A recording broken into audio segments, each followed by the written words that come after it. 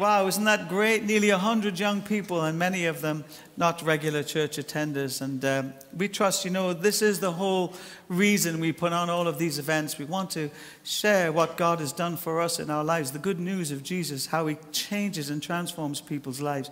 His love is just so powerful and perfect. It fits perfectly in our human condition. And he has the most amazing ability to reach us, no matter how far we think we have drifted. And it's great. Over this Christmas time, please be prayerful about all of the people we'll come in contact with. Sometimes I think we're just a little bit blind by our own lives. And you could be sitting next to somebody this morning who's had the worst year of their life.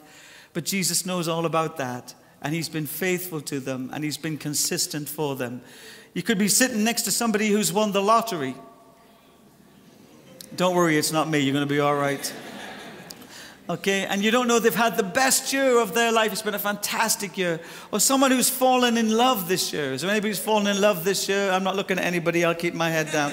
I don't want to be accused of prophesying over anybody. You could be sitting next to somebody who's lost somebody very dear and close to them. You see, when we gather like this, all kinds of people from all kinds of lifestyles and experiences, we gather to this one person who sees everyone, knows everything about everyone in this room, and he has the most incredible love for each person on this planet. This is what God says about his heart for our planet. He says, for God so loved the world.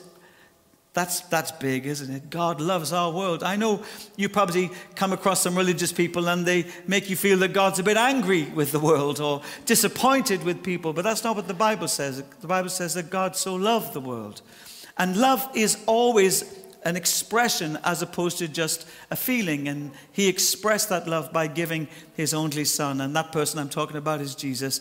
And the reason he gave him, that if anyone believes in him, and that could be anyone in this room or anyone we meet over these next few weeks, they would not, spend eternity separated from God, but they will experience the joy of knowing him personally for themselves. I hope you're praying for these events that we're doing. I hope you're praying for our city. Our city really needs Jesus. I mean, whatever's happened in the council, they've spent the money. But in the kingdom of heaven, there is no budget.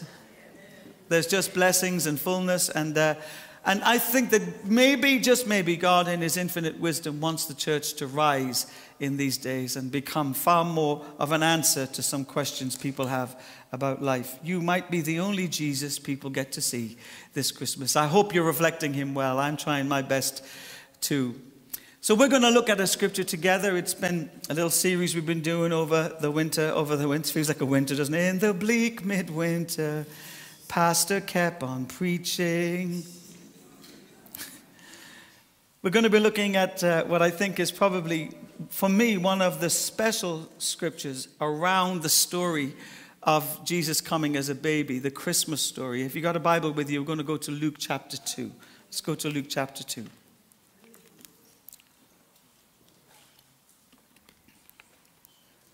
Over these last few weeks, what we've been trying to do is look at what we would term as the first Christmas carols. It would seem that around the story of Jesus coming into our world, there were a number of people who were impacted by the power of the Holy Spirit and interacted with Jesus in some way, shape, or form that are equally as much a part of the story, if not the central character. And I think the first week we looked at Mary, and we realized that Mary sang this song filled with the Holy Spirit that caused her heart to just expand in this glorious way as she thanked God for all that he was doing in and through her. And then last week we looked at Zechariah, a man who had waited and waited and waited for a promise of a child, and then eventually God blessed him and his wife, old in age, but blessed them with a child. And so this week we're coming to another person who's part of the Christmas narratives,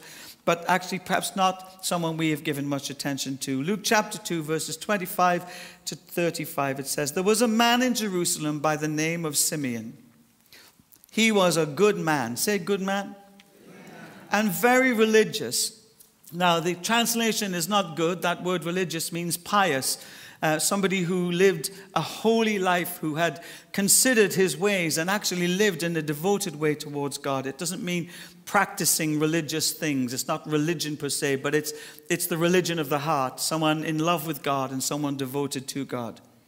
He was looking for the time when the Jewish nation would be saved. I just want to tell you that when we come to the Christmas story, for the longest period of time, the Jews have been waiting for the Messiah to come. And they believed categorically that this Messiah would come and overturn all of the things that had in many ways hindered or hurt or harmed them as a nation. And in this particular time in history, the Roman Empire, which was a fierce empire, ruled the world. And the Jews were subjected to Roman authority. And if you know anything about how the Romans took authority over nations, it was brutal. I mean, we look at the cross of Jesus Christ and we see that as a horrific death, but actually it was commonplace during the time that Jesus lived. The Romans were brutal. Anybody who didn't bow the knee to Caesar and declare that Caesar was God would actually be killed. And so while we look from a distance at this story, we want to remind ourselves that Israel needed to get out of that. They needed rescuing, and they believed, the people of Israel, but the Jews believed that God would send someone who would rescue them, and they believed they would be rescued from the Romans. The Holy Spirit was on him. Let's pause for a minute and ask why that's important. I think what we've found over these last number of weeks in all of these little stories is that something happens to someone when the Holy Spirit comes upon them. And the Holy Spirit touches this individual, Simeon's life, and everything begins to make sense to him. You know, I don't know where you sit on the reality of the Holy Spirit. I don't know where you sit on being touched by the Holy Spirit or filled by the Holy Spirit. But I want to tell you, to truly be a Christian and live the abundant life that Jesus promises us, you cannot do that without a touch from the Holy Spirit. It's the Spirit that makes the Bible come alive. It's the Spirit that causes our hearts to worship Jesus in truth. It's the Spirit that gives us love and affection for God that we can't get from ourselves. We don't have those resources in a human sense. Without the Spirit, we are often just people walking through some religious practice. But when the breath or the Spirit of God comes upon our lives, everything becomes new. Everything comes alive. It's like turning the color right up, so that you can see all the vibrant spectrum of the nature and the character of God. And Jesus promised us that he would tell his Father to send the Spirit to anyone who would ask. I don't know if you're an asking person, but I ask for the Holy Spirit every day of my life. You know, when I first became a Christian, I experienced the power of the Holy Spirit in my car, but that's not enough for God. God wants me to live consistently under the anointing and the power of the Holy Spirit. The fact the Bible says this, it doesn't say be filled with the Holy Spirit. It says keep on being filled, or be being filled with the Holy Spirit. And today, church, God wants to fill you with his Holy Spirit. Don't get too excited about that. I mean, Jesus went through all he went through to ensure that you could have the Holy Spirit, but God wants to fill you with his Holy Spirit. Are you baptized in the Holy Spirit today? I'm not talking 1974 when you had a touch from heaven. Are you walking in the fullness of the Holy Spirit today? Are you worshiping under the anointing and the power of the Holy Spirit today?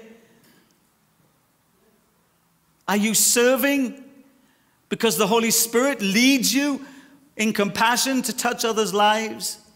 You see, the one thing that we miss above all things is you cannot be a Christian living in the fullness of who God is without the Holy Spirit. What will happen is you'll just resort to the many things people do, and it's called religion. We try and be good people. We try and change ourselves. You can't be transformed without the Holy Spirit. How can a dead man release a dead man from death? Only the one who is alive can bring life to those parts of our lives. You need the Holy Spirit. I pray all the time for this church, because it's not by might and it's not by power, but it is by his Spirit. And some of us are looking for answers everywhere else. We think if we know this, or we understand that, or we go here, or we do this, that will make us the kind of person that really attracts the attention of God. Let me tell you how you attract the attention of God: by worshiping him in spirit and in truth. God is looking for those who worship him in spirit and in truth. And I can have my own truth, and the world is full of truths right now. Everybody has an opinion, everyone has a perspective, but there is only one truth, and that truth is Jesus. He is the way, he is the truth, and he is the life. And no one can come to the Father except through him. And he has given us his Holy Spirit so that we can love God the way God loves us, with all of our heart, with all of our mind, and with all of our strength. And I think whatever resolution you're making as you leave this year and step into 2024, did I tell you it's the year of the open door? I want to just suggest to you that one of the things you should be seeking God for is a fresh touch of the Holy Spirit. You need him, I need him to invigorate and to enliven and to wake up some of the dead parts of my spiritual life. I need him so I can love him. I can't love him without the Holy Spirit. I certainly can't serve him, and I can't really know him without the Holy Spirit. I can just have head knowledge. But when the Holy Spirit touches a person's life, I have heart experiences with God. And I tell you what, church, a heart experience with God is better than all the head knowledge in the world. He loves you, and he longs that you love him back. So at that time, the nation of Israel were looking to be saved. They were under the tyranny of the Roman Empire. And there's this man, this old man, this crotchety old man, probably a little like myself, to be honest. And the Holy Spirit comes upon him. And when the Holy Spirit comes upon him, he speaks to him. He says this, that he will not die. Look at verse 26. Before he has seen the chosen one. In other words, this which Israel needed, it was a crisis moment. Historically, they believed it would come to pass. This old man, this faithful, loving God old man, this gentle old man, he was told something as the Holy Spirit came upon him, and that something is this, that he would not die before he sees the Messiah. And verse 27, he came to the house of God being led by the Holy Spirit. The parents took Jesus to the house of God. They came to do what the law said must be done. Then Simeon took Jesus in his arms. He gave honor to him and thanked God, saying, look at verse 29. This is his song. Now, Lord, let me die in peace, as you have said. Imagine writing a song and that's your first sentence. I'm sure it's not going to be a great hit, is it? But what is happening here is this. Simeon is satisfied. Why don't you say that? Simeon is satisfied. I'm going to keep you awake today if it kills me. Or maybe myself if it kills me. Simeon is satisfied. You see, what I love about this story, and it's so important to us, is that Jesus is a sight for sore eyes. And Simeon is satisfied. Everything he wanted, everything he hoped for, everything he believed God would do, in this moment becomes a reality. And you see, I think when you experience Jesus, when you experience the coming of the Lord into your heart, when you are filled with love and devotion for him, this world seems empty. This world seems chaotic. This world seems less important than the eternal reality of the God that you will spend that eternity with. I think too often we as Christians are very soulish about our lives. And if you go back to the New Testament, you'll find a truth that's a profound reality, and it caused them to live very differently than you and I. They believed that Jesus would come back at any moment, and they got their affairs in order, and they lived with that as a priority. I think we've got so caught up with our lives. This temporal, broken world has stolen our hearts. And it's about what we wear and where we go and who we're with and what we have. Everything in it will fade. One day it won't be here. But what you have with Jesus is eternal. The Bible says, store up for yourself treasures in heaven, where moth and rust do not destroy. For there where your treasure is, your heart shall be also. A number of years ago, before I became a Christian, I met this little old lady. Her name was Molly. She was the auntie of the young man who led me to Christ. And he lived in America, and he asked me would I come and visit her in the old people's home. And, I thought it would be a good thing to do, so I went. I used to go and talk to her. I wasn't really that understanding of what she was on about most of the time. She was a very deep old lady, and every time I'd sit with her and talk with her, she'd say, I want to go and be with Jesus. I just want to be with Jesus. And she would talk about being with Jesus like it was the greatest goal of her heart and her life. Every single time we'd sit down, we'd have a cup of tea together. I can't wait to dance on the streets that are golden. I can't wait to be in His presence where all the sickness that I've suffered in this life is gone. I can't wait to behold Him in all His beauty and His majesty. She talked about death in such fond terms. And I remember driving away from those things thinking, goodness me, she's got a death wish on her life. I didn't understand what she meant. But don't you, like me, occasionally think, take me, Lord? Is there not the odd day where you think, I could do without this? And if you've ever had sickness or gone through some trials in life, I don't like escapology. I think we call it eschatology in the Bible, but lots of Christians want to escape everything. I think there's a blessing sometimes from God when we're suffering. There's a blessing sometimes when we're persecuted. There's some things that we gain from those experiences. I'm not looking for an emergency, get me out of here, I'm a Christian kind of approach. But there are times in my heart when I'm worshiping and I catch a glimpse of the goodness of God and I think, wouldn't it be amazing today if I left this earthly place and I was standing in the presence of the Most High God? You see, the early church lived like that. They weren't holding on to their lives. They gave them to God. They weren't trying to get a reputation and make something of themselves. They already had everything they wanted. They had the Christ, the living one, abiding and fulfilling every desire of the heart. Every single good thing that you ever wanted out of this world is found only in Jesus Christ. You won't find it in your workplace. You won't even find it in the world in which God has placed you. It's only found in Jesus Christ. He is everything you have been searching for. He is perfect love. Perfect love. He is pure of heart. He is gentle. He is the kindest person I have ever met.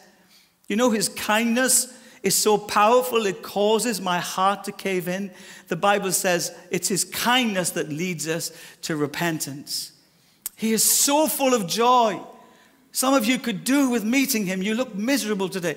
So full of joy. You need a fresh touch from the Holy Spirit. So full of joy. Jesus is so much fun.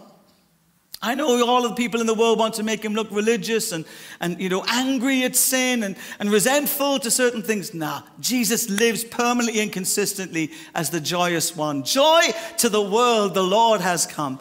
He came as the joyous one to bring joy to your hearts. Anybody like an upgrade? Come on, put misery to one side at the end of 2023 and adopt a posture of joy. And Simeon got that. He'd had enough of having enough, and he longed to be in the presence of the one. And yet the one he longed for comes to him. Look what he says. My eyes have seen the one who will save men from the punishment of their sins. Now remember, I want you to understand, Jesus is a tiny little baby. There's no big trumpet blasts here. Nobody is informing anybody about who he is. What's happening is Simeon is prophesying. He is seeing the very fulfillment of that which he believed for. Of all the days of his life, this is the best day. Now let me tell you a little bit about Simeon. Simeon was an older man. And every single day, he would get dressed, he would make himself clean and tidy, and he'd go to the temple. And he'd come to the temple believing that this might be the day. Maybe today, God will fulfill the promise He's made to me, that my eyes will see the Messiah. Can you imagine living with that kind of routine every single morning as he's putting on his socks and getting ready for the temple? He goes, can you imagine how people would have perceived Simeon? Who's the old guy at the back wandering around. Oh, that's Simeon. There might have even been scoffing and laughter and some kind of ridicule attached to him because Simeon had a promise. And in the shadows of the temple, as people came, tens of thousands of people came and went every single day because all the Jews in the world had to come to the temple in Jerusalem to worship. Simeon somewhere in the background, but waiting, waiting, waiting for that which God had promised him to come. When I look at Simeon's life, I can see some things I could learn from. It would appear to me that Simeon waited well. He didn't detach himself from the temple 2 years, 3 years, 5 years, 10 years, 20 years, maybe 30 years passed. And that which God spoke to him hadn't materialized just yet. But every single day of his life, he would get dressed and he would go to the house of the Lord. You see, I think one of our problems in this generation is we don't know how to wait. God speaks and we want everything now. God tells you this is going to happen in your life and you'd like it by the morning. In fact, if he hasn't turned up by 3 o'clock, you're leaving Jesus and you're going to follow whoever else. We're living in this instant world where everything has to happen now. And you see, if God answered the fulfillment of the promise or the prophecy he gave to you now, by lunchtime tomorrow, you would have ruined it. Because there's something you need to understand about prophecy. Prophecy without process is pointless. And so God speaks and tells you, this will come to pass. And then he starts working in you. Then he starts developing your character. Then he starts making you ready. Because when the promise is fulfilled, he wants you not to ruin it in one day, but to be able to embrace it and to step towards the future that he has. And the one thing you can do to keep yourself attached to the promise is stay faithful to God. Keep worshiping. Keep believing. Keep trusting. I have met thousands of people in my life who take these prophecies that God gives them, these promises that God makes available to them, and they put them in the back of their Bible. They don't realize that every prophecy needs their partnership. And they need to be prepared for that which God wants to do. I wonder today if you're waiting well. I wonder today if, like Simeon, you're faithful in your heart, coming to that place where God has called you to be, to keep your heart alive, which is his presence and his people and his church. If we don't learn how to wait well, we will find that we will be waiting forever. You see, your heart, if it's not looked after, if it's not inclined to God, will eventually settle into a place of staleness. Jesus promises us that our hearts are the wellsprings of our lives. In other words, everything comes out of the heart. And so if my heart is not in a good place, and I might be singing the songs and saying all the right prayers and doing all the right stuff, but God doesn't look at what comes out of my mouth. He looks at what's going on in my heart. And can I tell you, church, I'm telling you something you need to hear my heart here. I know that some of you have allowed your heart to become barren. I know, I can see. Let me tell you how I know, because when worship happens, you're distracted. When we call you to a place to give praise to God, what's happened in you defines how you respond in those moments. And your heart needs to still be hopeful, even though you've been waiting 5, 10, 15, 20 years. If you want to know how the devil steals what God gives, he steals it from your heart. He causes disappointment, disillusionment, a sense of displeasure because it's taken God so long to do what God said he would do. And I may go through the motions of being a Christian, acting like a Christian, turning up in a Christian environment, but my heart will be far from him. Today, my encouragement to you is to get your heart where it needs to be. I believe today God wants to breathe life on people's hearts. This fresh touch of the Holy Spirit that I think we need that actually is the one thing that changes everything about my heart. I don't know if you've ever been a place where you felt so hard-hearted and then you come to church and God begins to minister to you. Have you found in a second that that which is dead in you comes alive? Why? Because the resurrected one is the only one who can bring life to that which is dead. Listen to what he says about our hearts. I will give you beauty for ashes. You see, that which was burned to the ground in your life that stops you from living in hope, God has promised you beauty for ashes. Hallelujah, you miserable beggars. Hallelujah. Amen.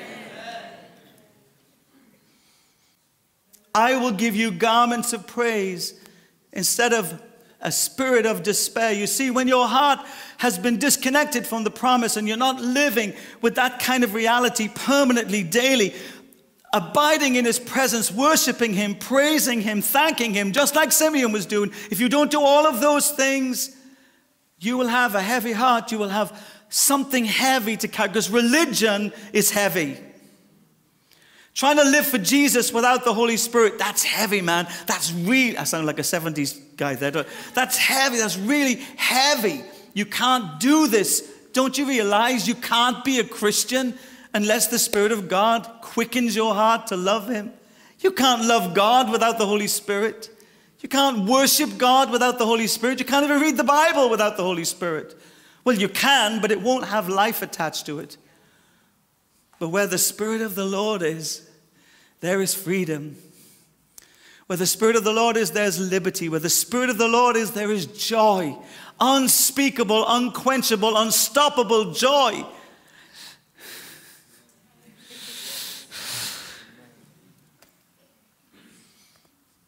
Are you waiting well? Are you keeping connected to the promise?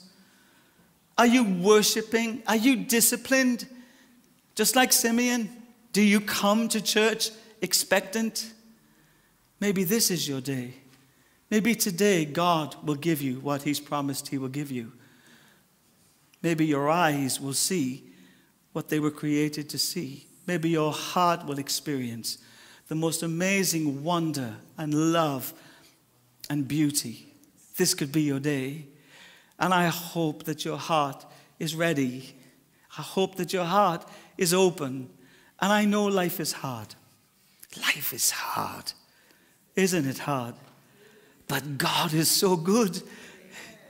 See, I've got to take my broken life and I've got to put it under my beautiful God and let him wrap his beauty around my brokenness. Then I can rejoice. No matter what's happening to me, I can rejoice because he is over all. He's above all. He's through all. He's in all. And I'm altogether caught up in him. See, you want the problems to disappear. The problems were given to you to lead you to the promises. Every problem you have is a gateway to more of the promise being fulfilled. Come on. You're praying off your problems, and God is saying, no, get distracted by your promises. You will come through your problems like a knife, a hot knife through butter, when you're praising him, when you're worshiping him, when you're adoring him, when you're exalting him, when you're connected to him. There'll be no problem, no weapon fashioned against you could ever prosper if your heart is conditioned in praise.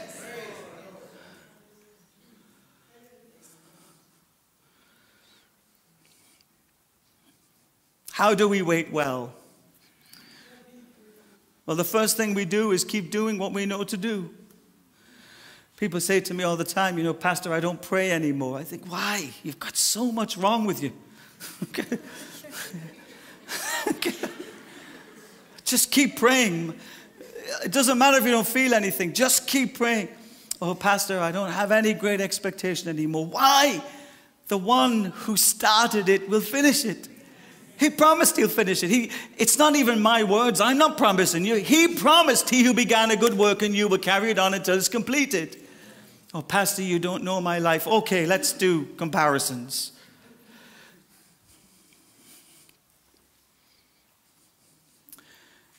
I don't know how hard your life is, and perhaps if you're honest, you don't know how hard mine is. Don't think because I turn up on a Sunday looking this fabulous, I don't have a problem. Stop it. Stop it. Behind this gorgeous facade He's a very ordinary, broken man. Sometimes I wake up and I think, God, another day, another one. Jesus, come on, you're having a laugh. Another one. I've got people in my life that shouldn't be in my life, and I've got some people who should be in my life who are not in my life. I've got pain. I've got disappointment. I've been hurt. I've been bruised. I've been rejected. I've been abandoned, and that was all before I left the house this morning.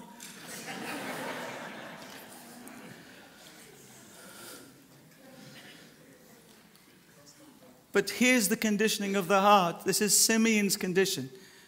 I consider these present temporary suffering nothing in comparison to the glory that awaits us in the future. You get so caught up in the here and now, you need to be distracted by the there and then. 2024 is the year of the open door. Let us wait well. This is the year of breakthrough for some of you. Amen? You know that job you've been after, it's going to be offered to you. It's already started. My daughter was offered a job last week, a better job than she'd ever had. She didn't even go looking for it. Somebody came looking for her. You're going to be headhunted this year, some of you.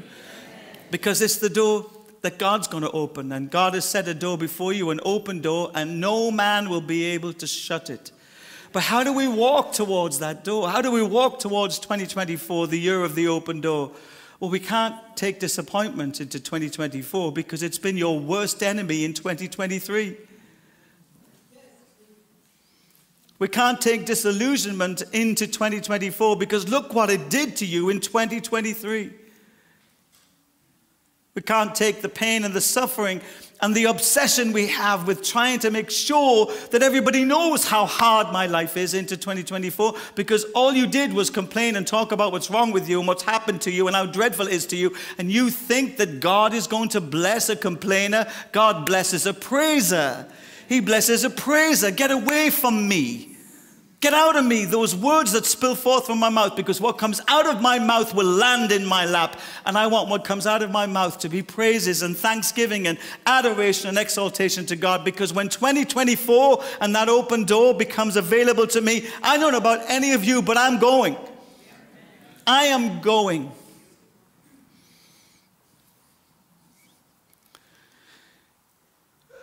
Simeon waited well. He did what he knew was right to do. He acted according to the promise that God made him. He went every day to the temple expectant. And beyond the physical that he did, his heart was open. Do you know why I know that? Because if it wasn't, he wouldn't have recognized Jesus as the Messiah. So he kept his heart well. And now this moment comes. Can you imagine 30 years waiting to see the Messiah? And you're holding him in your arms. The answer is right here. In fact, one version of the Bible says that Simeon held the child against his chest. He was so compelled to draw the child nearer to him that he held his head against his chest. Why his chest? Because when you meet Jesus, he does your heart good. And the presence of Jesus in his arms caused him to sing.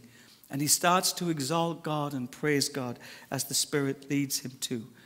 But you know, he's doing more than that.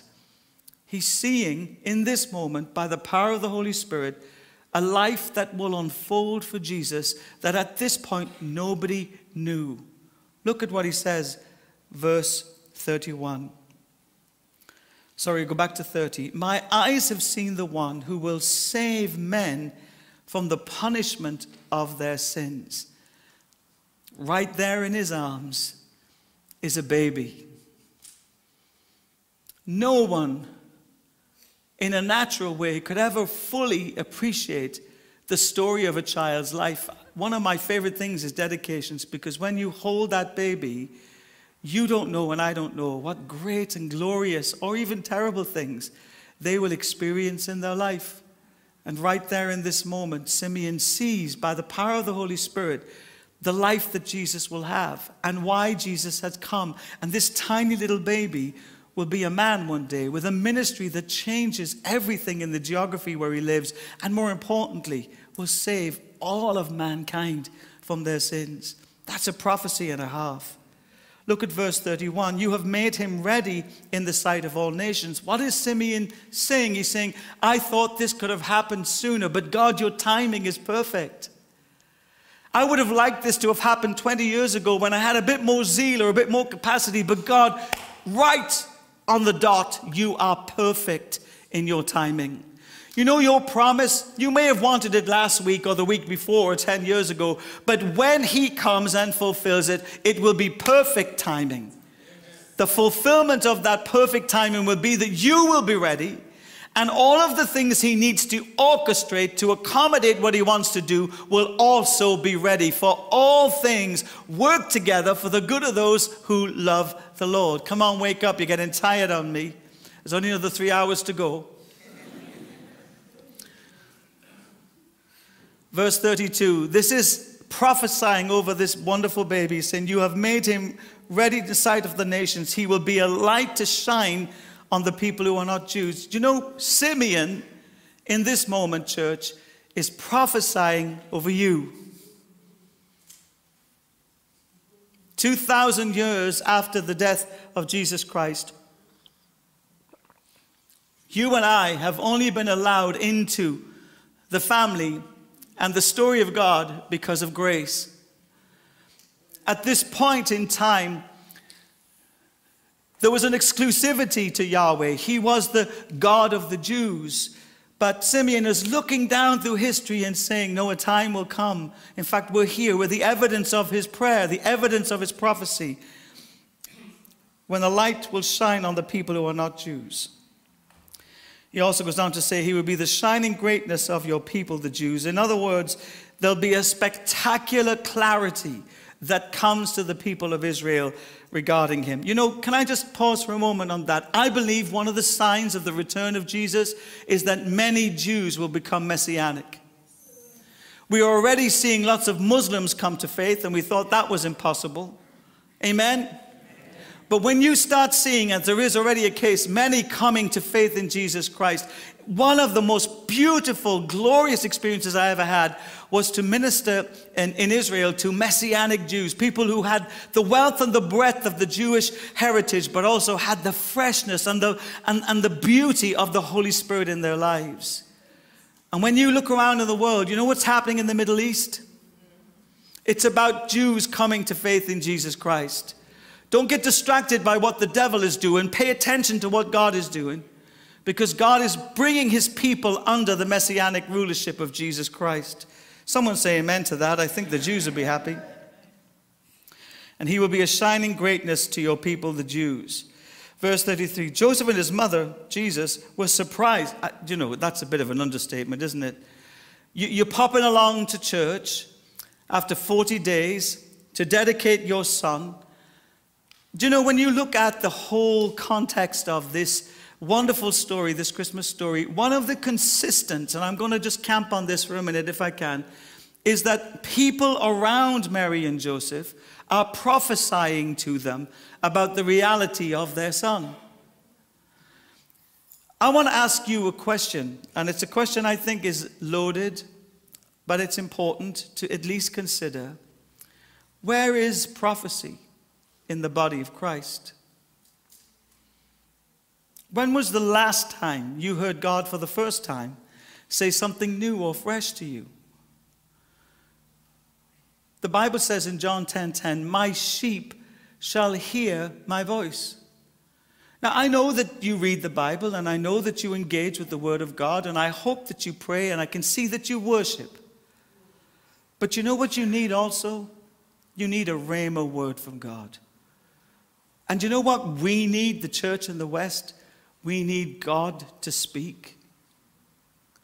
You see, left to our own devices, we will presume the outcomes. We will just go through the motions of doing what we already know to do, and there'll be nothing fresh about that. You and I were created to hear the voice of God. What's remarkable about Christianity is not that we speak to God. What's remarkable about Christianity is that God speaks to his people. And God knows exactly what you need. God knows exactly where you are, and God knows exactly how to get you to where he would like you to be. You need a word from God. You need a rhema word from God. But the problem is, church, our hearts. You see, if they're dulled by disappointment or disillusionment, God could be speaking, and he is speaking all the time, but it doesn't mean I'll be able to hear. My heart can be deaf to the voice of the Spirit sometimes. I'm absolutely convinced in 2024, the year of the open door, have I said that enough for you to get it? Okay, that we're going to start to see something wonderful happen in the Holy Spirit. Now, while we're amening, let me tell you, because it doesn't look great. We've only got 10 days or whatever it is. Can you hear what I'm saying? In the natural, it doesn't look great. But I'm not looking in the natural. I have been given by God an ability to see in the supernatural. The Bible calls it the eyes of my heart. It says we walk by faith, not by sight.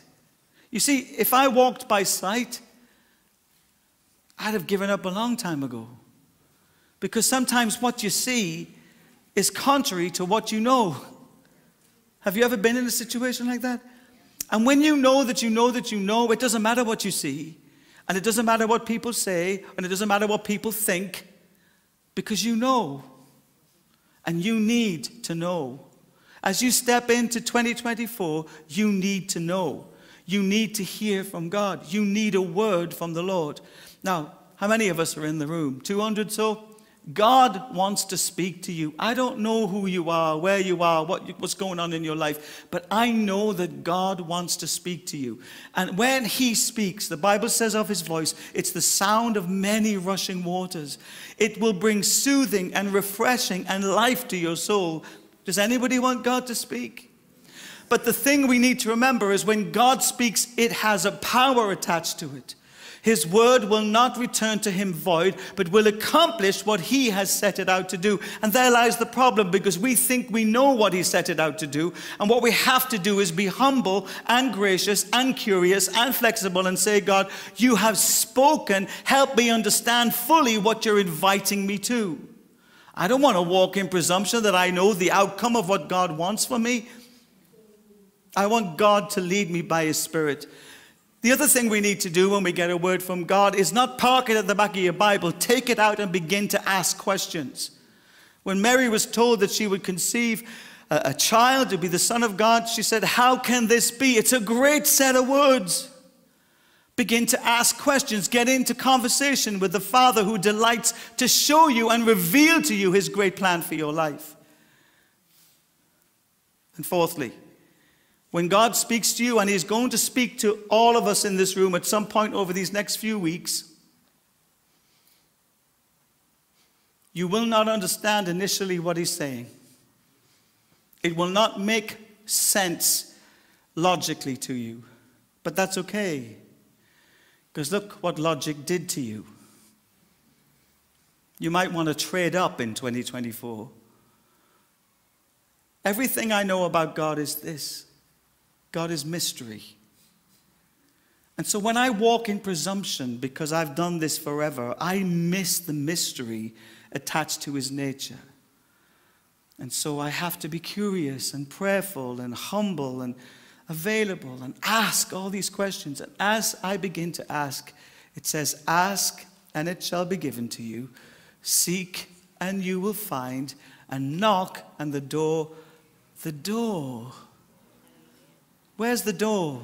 The door to 2024 shall be opened to you.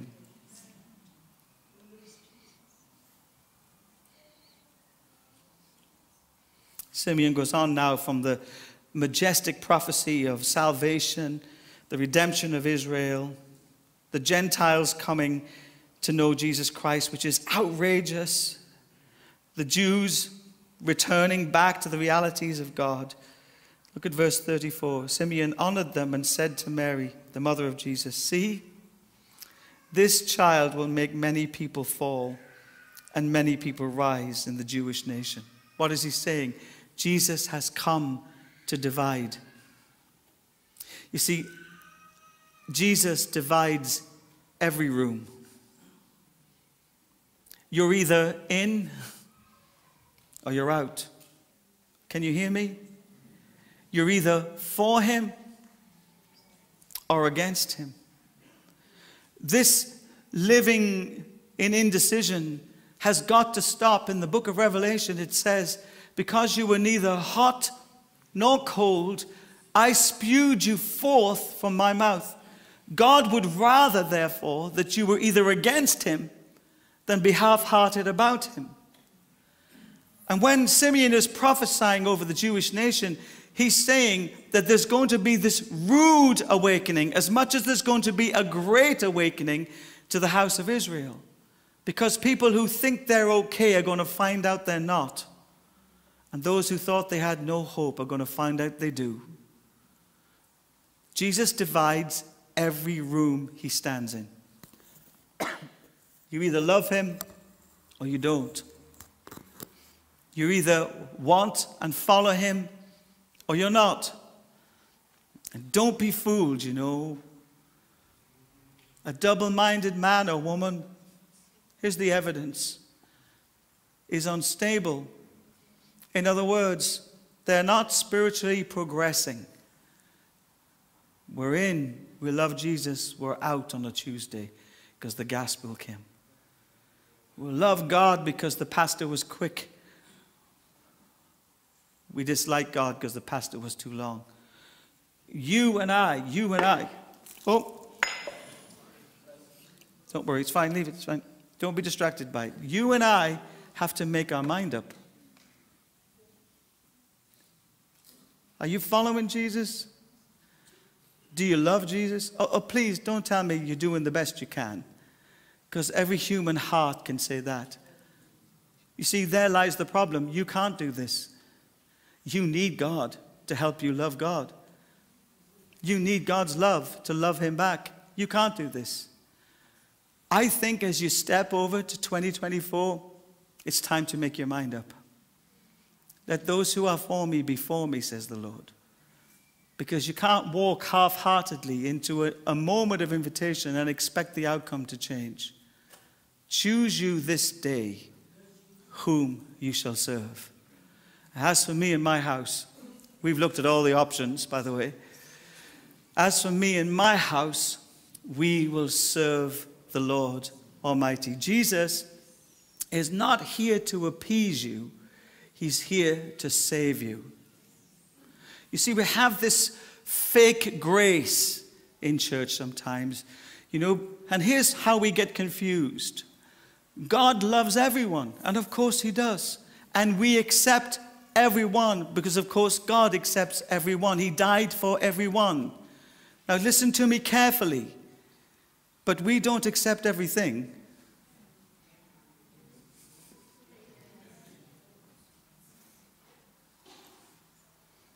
And it's no longer a game we can play whenever we're 1 foot in the world and 1 foot in the kingdom of God. It's time to decide,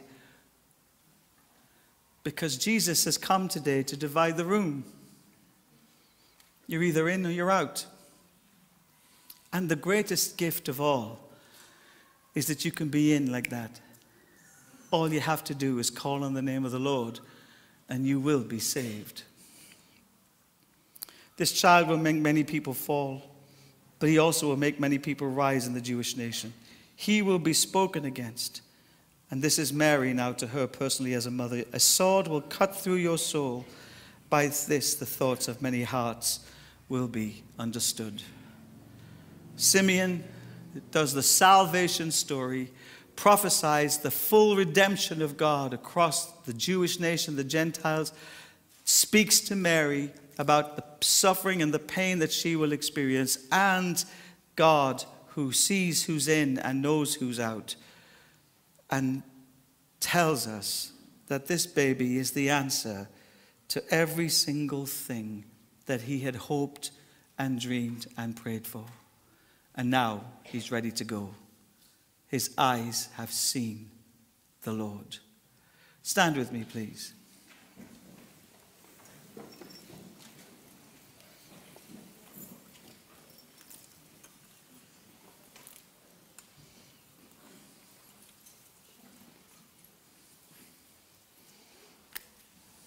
Let's just close our eyes for a moment.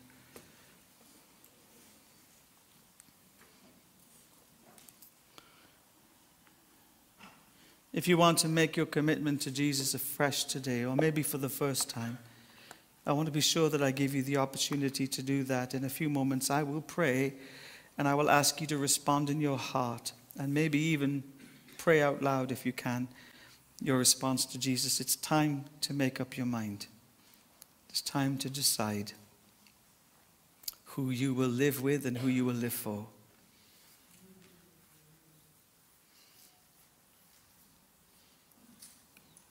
If you're waiting for a promise from God to be fulfilled, why don't you just lift your hands before you? And here's what we're going to pray. Lord God, help us to wait well. Help us to be like Simeon, to be faithful, to come every day into your presence, to do what we can do to be ready for all that you want to do.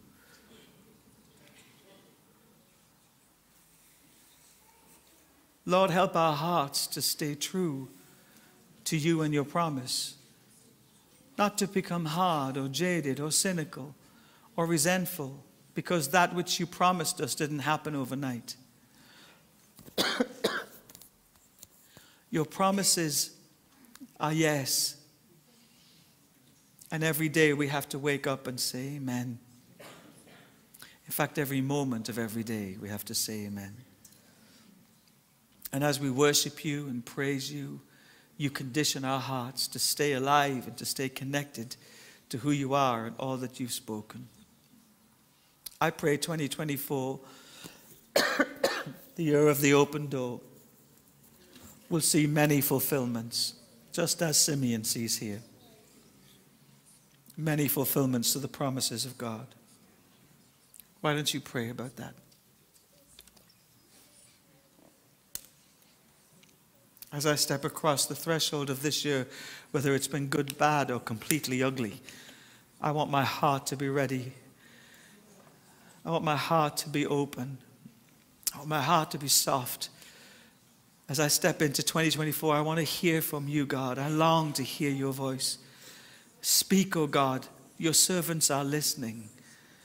And Father God, if our hearts have become deafened by pain or discomfort, or Lord, will you breathe life on them now?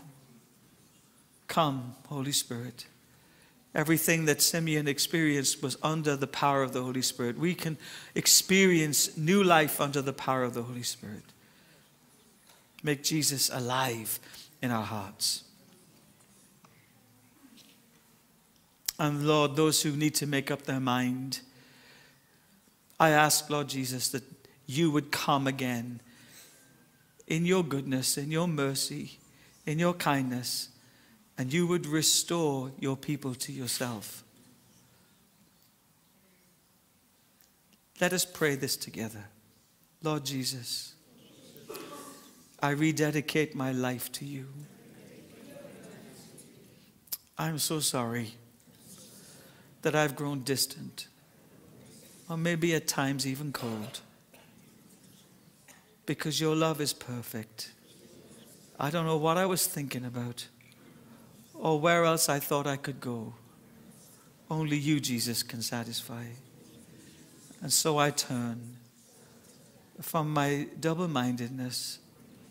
I turn from my waywardness. And I rededicate my life to you, Jesus. Come afresh into my heart. Come and touch me, Lord, in the deepest parts. and make this love relationship with you fully alive. In Jesus' name, amen.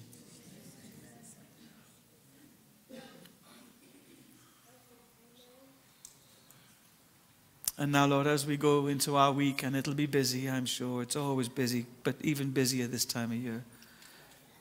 I pray that we'd make room and space for you every day. That you would not be crowded out by all the activities, the parties, the celebrations, and those things we think we need to do, the preparations. Lord Jesus, find a resting place, a dwelling place in me. And where the Spirit of God lives like that, there is joy, there is freedom, there is life, there is hope, there is peace, there is mercy. And all God's people said, amen. God bless you, church. We will see you hopefully Saturday. Saturday, yes, for the Christmas fair. And I hope you have a wonderful week.